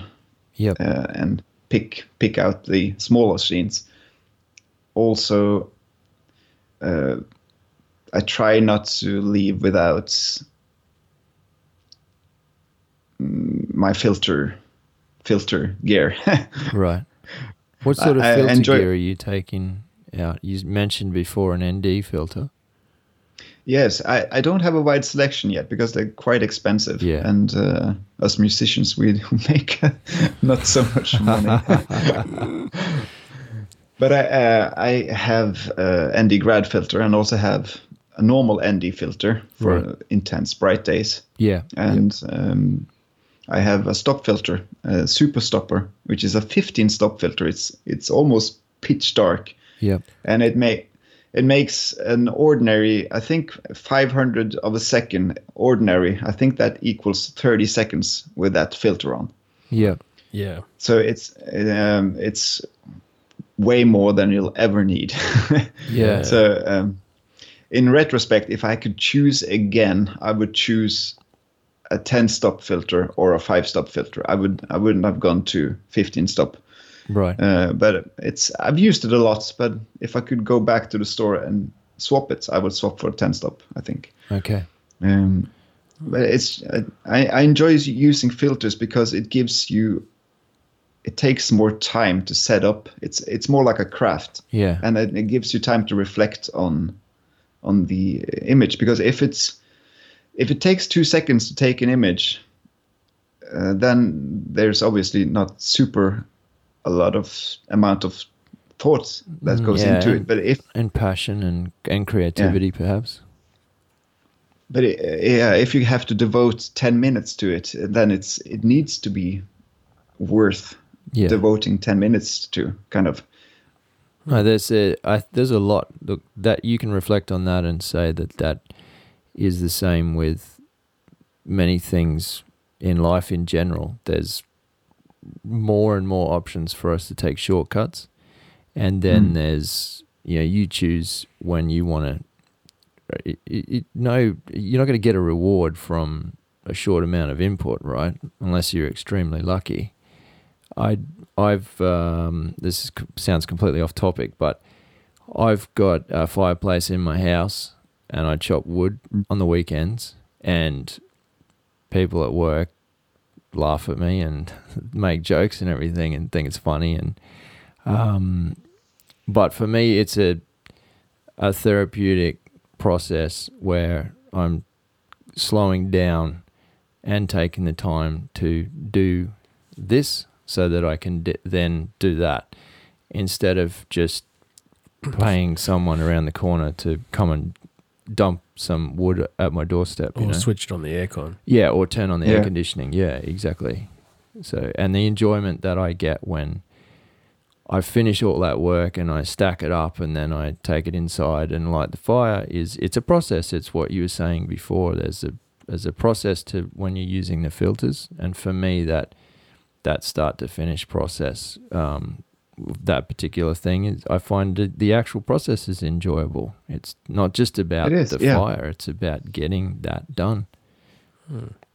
Yeah, I agree. I saw you use that big stop, or what you call the filter, that just lets you get the water blurring even when there's a lot of light around, so you can hold the shutter open that bit longer without it just blowing out. Like, we have to take those shots just on dusk to kind of get that water cascading, blurry shots that you're getting. But yeah, that thing's cool. Yeah. Yeah, that's true. Yeah, it allows for a longer shutter speed during intense daylight. Sunlight. Yeah, absolutely. I Cool. think that is a whole nother level of comprehension for. I mean, I'm definitely. Only now I can understand the theory, but whilst I do have a filter, I've never used it, because I think it's another step for me to get to. I think it's beyond where I'm comfortable at the moment. I remember It's important to be. Yeah. No, go. Sorry. You go. No, I was just going to say it's important to not do everything at once, because photography and all the equipment can be a lot overwhelming at first, because there are so many options you can do. It's like you said, you have to learn a little at a time. Yeah, that's great advice right there too. That's really good advice. I think that people should listen to that. Don't do everything at once. No. Excellent. Yeah. Yeah. I remember when you were talking about lenses earlier, And I do the same thing now as I'll take 2 lenses on an outdoor adventure. I remember when I only had the one lens, and it was a zoom lens, 18 to 270 Tamron. Mm-hmm. And I didn't understand, why would I need another lens? I can get close or I can zoom into something far away. And it wasn't until I was preparing for a massive 7-day hike in another state, like it's an actual island. Have you ever heard of Tasmania? I do. I have. Yes, it's a physical island that's down lower than Australia. And a friend of mine, as a surprise, he said, we caught up for a coffee and he gave me a wide-angle lens as a gift. Thanks, Nick, if you're listening. And when I took that lens on that trip, all of a sudden I understood why you need a wide-angle lens and why you need to carry 2 lenses. Up until that point, I didn't know what I was missing, if that makes sense. Yeah, and you talked about Yes, your yeah. your telephoto was great. And then is it the 60mm that you take with you as well that I saw on one of your videos? Yeah, it's 12 to 60 millimeter. 12 to 60. So yeah. So it's as probably like your first zoom lens you talked about. Yeah. Tom, it's kind of have a wide spectrum. Yeah. Wide zoom range, but 60 isn't enough if you want to photograph mountains really That's far right. away. Yeah. Yeah. And also it's really good for wildlife as well, because you never know if you're going to see a bear. Or a And viper. preferably you want to use your long lens on the bear instead of, Yeah. You don't want to get too close. hang on, I need to change to my wide I've angle. only got my wide angle today. I'll have to get 2 meters away. Here I come. Oh, that's funny. Oh, awesome. Craig, do you have any other questions? No. I wanted to ask you, what is next for you? Like what's going through your head? What are you planning? I've seen you come so far, and I mean that in a very positive way. I've just seen this progression of the way that you're composing your films, and I've seen your subscribers just go through the roof, and for a good reason, but what is next? How can you keep topping these adventures? That's a good question, because I'm wondering that myself. It's a constant thing in the back of my mind. Like after Svalbard, I was like, what can I do? Yeah. All right, I'll do waterfalls, and now I think I have 3 episodes. Now 4 episodes left that I've somewhat filmed and planned for the waterfall season. And after that, I think it doesn't matter. I can say it now. My plan is to do glaciers, Norwegian glaciers. Oh, wow. So instead of running water, I'm going to call it Frozen. solid water. Oh, very good. True. Wow. That's So cool. that's my plan. But I'm not sure how that will work. Was that an exclusive? Sounds like it. Exclusive. You've just told the world that on this podcast. I did. Wow. Yeah. Excellent. That's the we're first. lucky. We're lucky. Fantastic. Now everyone's going to steal that idea. No. They might not do it as well though. Does everyone have that hair? I don't think so. No. I'm really curious about that, because I'm not allowed. I'm not sure if I'm allowed to walk on the glaciers on my own Oh, I see. without a guide. So I need to research that. Right. But at least I know I can get up close to them. And it's going to be interesting. So that's my plan after the waterfall season. Yeah. Right. Now, you made a comment earlier, and I didn't want to interrupt at the time, but you said that you were on an island. I am, yes. Right. What sort of a size island are we talking? It's So if you drive from it's one a- side to the other. yeah, that will take you about 50 minutes. 50? 50. 50. So Do you know the island Shetland? No, I'm not. I should have done my research, right? Shetland is in Scotland or outside Scotland. Okay. So it's my island called Karmøy. It's about the same size as the mainland on Shetland. Right. So it's quite populated. Around 50,000 people lives on that island. So it's quite big. Yep. Oh wow, that is big. Yeah. Yeah. Yeah. So it's not a small island. So it's, are you familiar with Guernsey? No, I don't think so. Oh, it's an island between the UK and France, I think. But I think it sounds smaller than what you're talking about. If it takes 50 minutes, then that's pretty big. That's reasonable size, yeah. Cool. It has a gorgeous coastline. Is that right? So, yeah, I live in a house down by the sea. It's really nice. It's really nice. Wow, that's great. I used to live in Oslo, the main capital of Norway. Yep. Lived there for 10 years, doing music. Yep. And after a while, I just started feeling. It felt like it couldn't relax, if you know what I mean. Yeah. I needed to get it. I was fed up with the town. Yeah. I wanted more space. Was it after that you started landscape photography? Yes. And what do you think that was part of it? Do you think that was the catalyst? Is that what sparked you? Is that what put you on that journey? I think so. Yes. I always liked photography. Right from I think I got my first camera from my father and mother on my 14th birthday, and I used to shoot a lot of film on that. It was a point and shoot camera. Yeah, going crazy. And I watched through my first roll of film the other day, and it was 95% mountains and flowers and clouds. So it was obviously I preferred. Is that right? So it was already it was already there, but you rediscovered it later. Yeah, and I put it away. I studied. I had 2 years in film school studying documentary filmmaking. Okay. That was when that was the main reason I moved to the capital.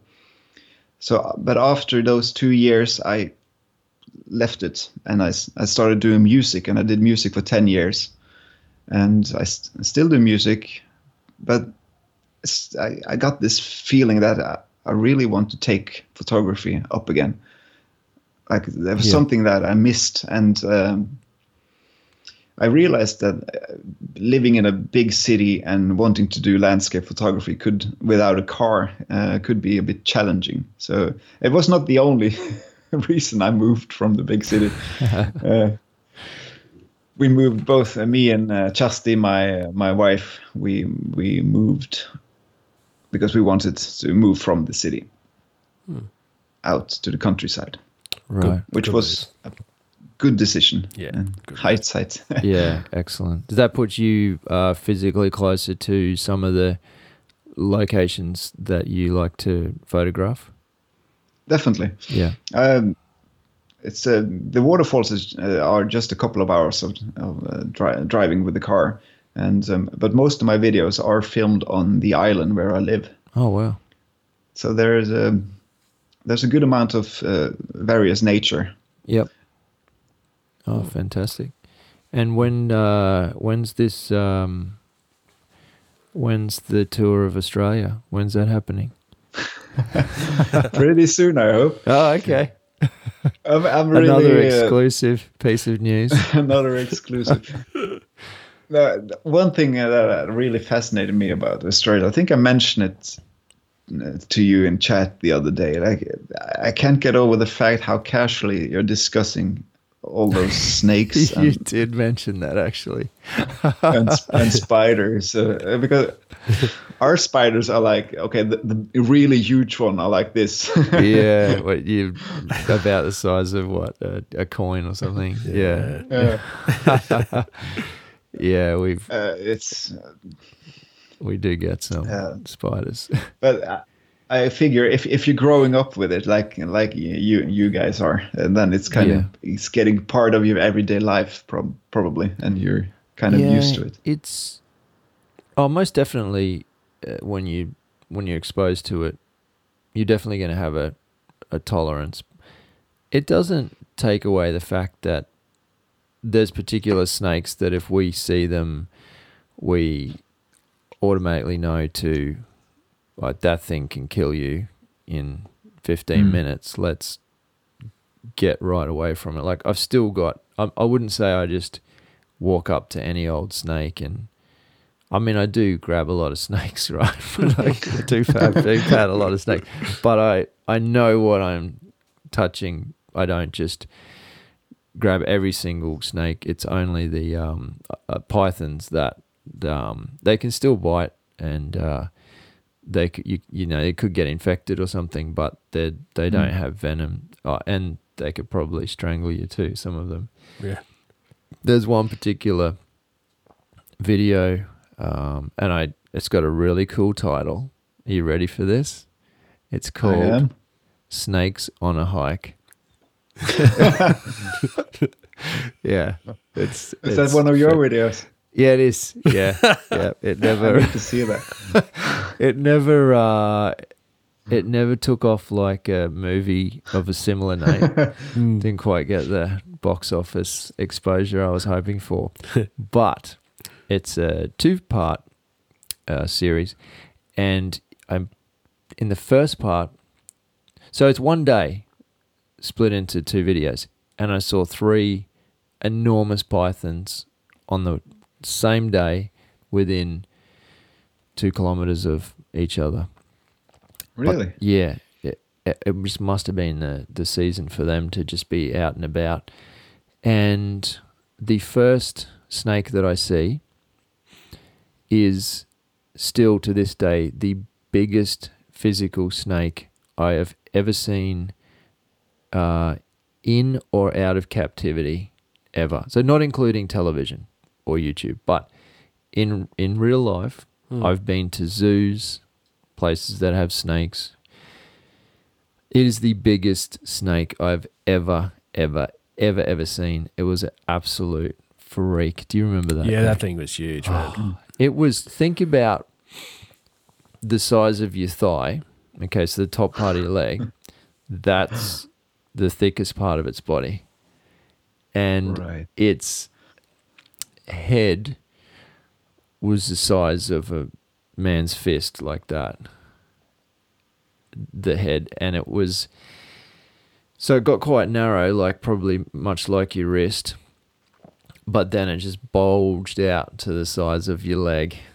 And it was an absolute freak. And I was filming it, and the whole time I was filming it, I was whispering, and I don't know why I was whispering. I was just kind of in awe going, oh, look at the size of this thing. Oh, my God, it's looking at me.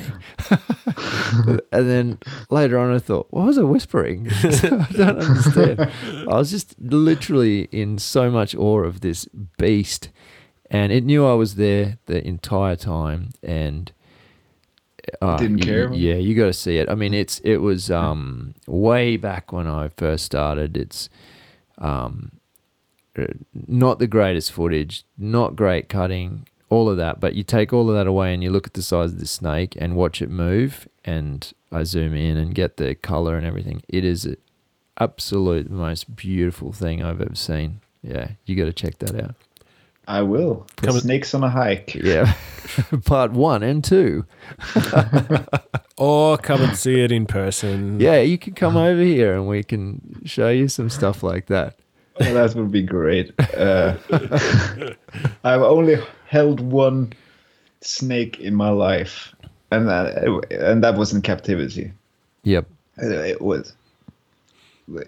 was just muscle. It was a very weird experience. It's so all muscle, strong, right? Yeah, that's right. Yeah, yeah. We remember Craig. We were hiking at Lamington National Park, and it was this tiny snake. And at the moment, I'm holding my hands up like a foot long, 30 centimeters long, and it was just very slowly going over a rock. And I said to Craig, "Oh, get the camera and film me. I'm just going to pick it up."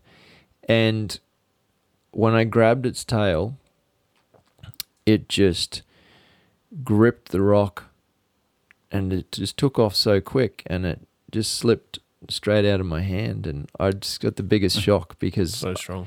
it was so strong. I didn't lift it off the rock quick enough, and it actually got traction, and I just turned to Craig and I said, "Well, that wasn't very good video of me missing a snake." But it goes to show that even the tiniest snake is just a mussel with a spine. They're absolutely incredible. Yeah. Good times. Mate, it's been... Oh, hang on. Just before we go, just to be fair, do you have any questions for us before we wrap this up? You don't have sure. to. What was your first proper hike that you really remember? Like this is the big leagues, if you know what I mean. That's... I think there's The two. first big adventure. Well, it has to be the first one, doesn't it, that we did? Yeah, that was... Oh, man. I don't want to repeat the whole story because I think we've talked about that on the first podcast. Yeah, the very first podcast, we go into full detail of that hike. Oh. Okay, so I won't bore everybody, but I will say, and it's a very long story, but I will point out some key points. And those key points would be that we did not know what we were doing. And so we carried too much gear, much like yourself. We were sleeping on the ground with little tarps over the top of us. Yeah. We got woken up on the final day by a bushfire coming towards our campsite. Yeah. And I just felt sick in the stomach, and we ran up this out of this valley with all our gear, dragging it along and carrying it, and I almost threw up when I got to the top because of the exertion, but we got out safely. Yeah. It was a series of mistakes and uncomfortable situations, but at the end of the day, we kept coming back, right? So we did it again. Yeah, that's where it all started. It was a real adventure. We kind of came away thinking, what did just happen for 3 days? Like we had completely stepped out of our normal comfort zones, and we didn't get so scared off as we probably should have, because here we are still doing it. We're not the smartest guys in the world. Well, maybe you are. We're still standing, right? Yeah. So, that was it.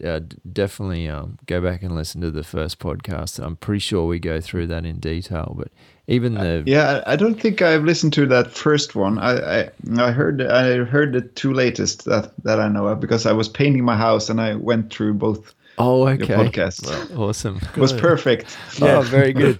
Very good. I had a chuckle at the story about the magazine. Magazine guy on the train. That was a good one. Yeah, that was awesome. I still laugh about. I actually sent them a message the other day, and I still laugh about that. You mean when I was banging on the door of that cabin? Yeah. Yeah. Who goes there? Yeah, that was embarrassing. Mate, look, I honestly feel like I could talk for hours and hours, but if we wrap this up now, I think we have a pretty good excuse to take it up again in the future, right? Definitely. I can speak. I'm starting to get a bit hungry. For sure. It's lunchtime in Norway. Okay. Oh, of course it is. Yeah, we've interrupted lunch. Well, it's bedtime here. Yeah. But it's been absolute pleasure. Likewise. Would you like to pronounce your entire YouTube channel name, because I don't want to embarrass myself? I can. My channel is called Oddbjørn Austevik Foto. Right. And that's photo means photo, of course. Yeah. It's not that different. Well, what I'm going to do, as I always do, I mentioned at the start, I'm going to put these links in the show notes on our website, just for reference. All the videos we've spoke about, anything else I can think of, and because I don't expect anybody to know how to spell that, because I struggled when I was typing your name into Skype. I actually couldn't type that symbol, the O with the stroke through. I couldn't type it, so I couldn't search for you, so I had to put in your surname. Found it that way. Figured. That's great. All right. Thanks heaps for your insights, mate, and chatting with us today. It's been... Thank you for having me on your show. It's been a delight. Pleasure. Yeah. Oddbjørn, all the way from Norway. You're a bloody legend, mate. You do some excellent work. I just can't wait to watch you progress in the future, and keep an eye on your travels, because they're enjoyable in many more ways than it's not just about learning great information on photography, man. There's so much more there. It's top fun. It's good. So everyone needs to check it out. Thank you so much.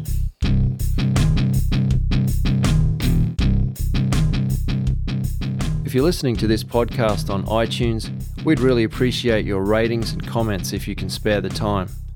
If you'd like to know more about Hike or Die TV and keep track of our adventures around Australia, make sure you drop by hikeordie.com. That's where you'll find all the information you'll need to follow us on YouTube, Facebook, Twitter, Instagram or Pinterest. As always, we appreciate your support. Thanks for listening.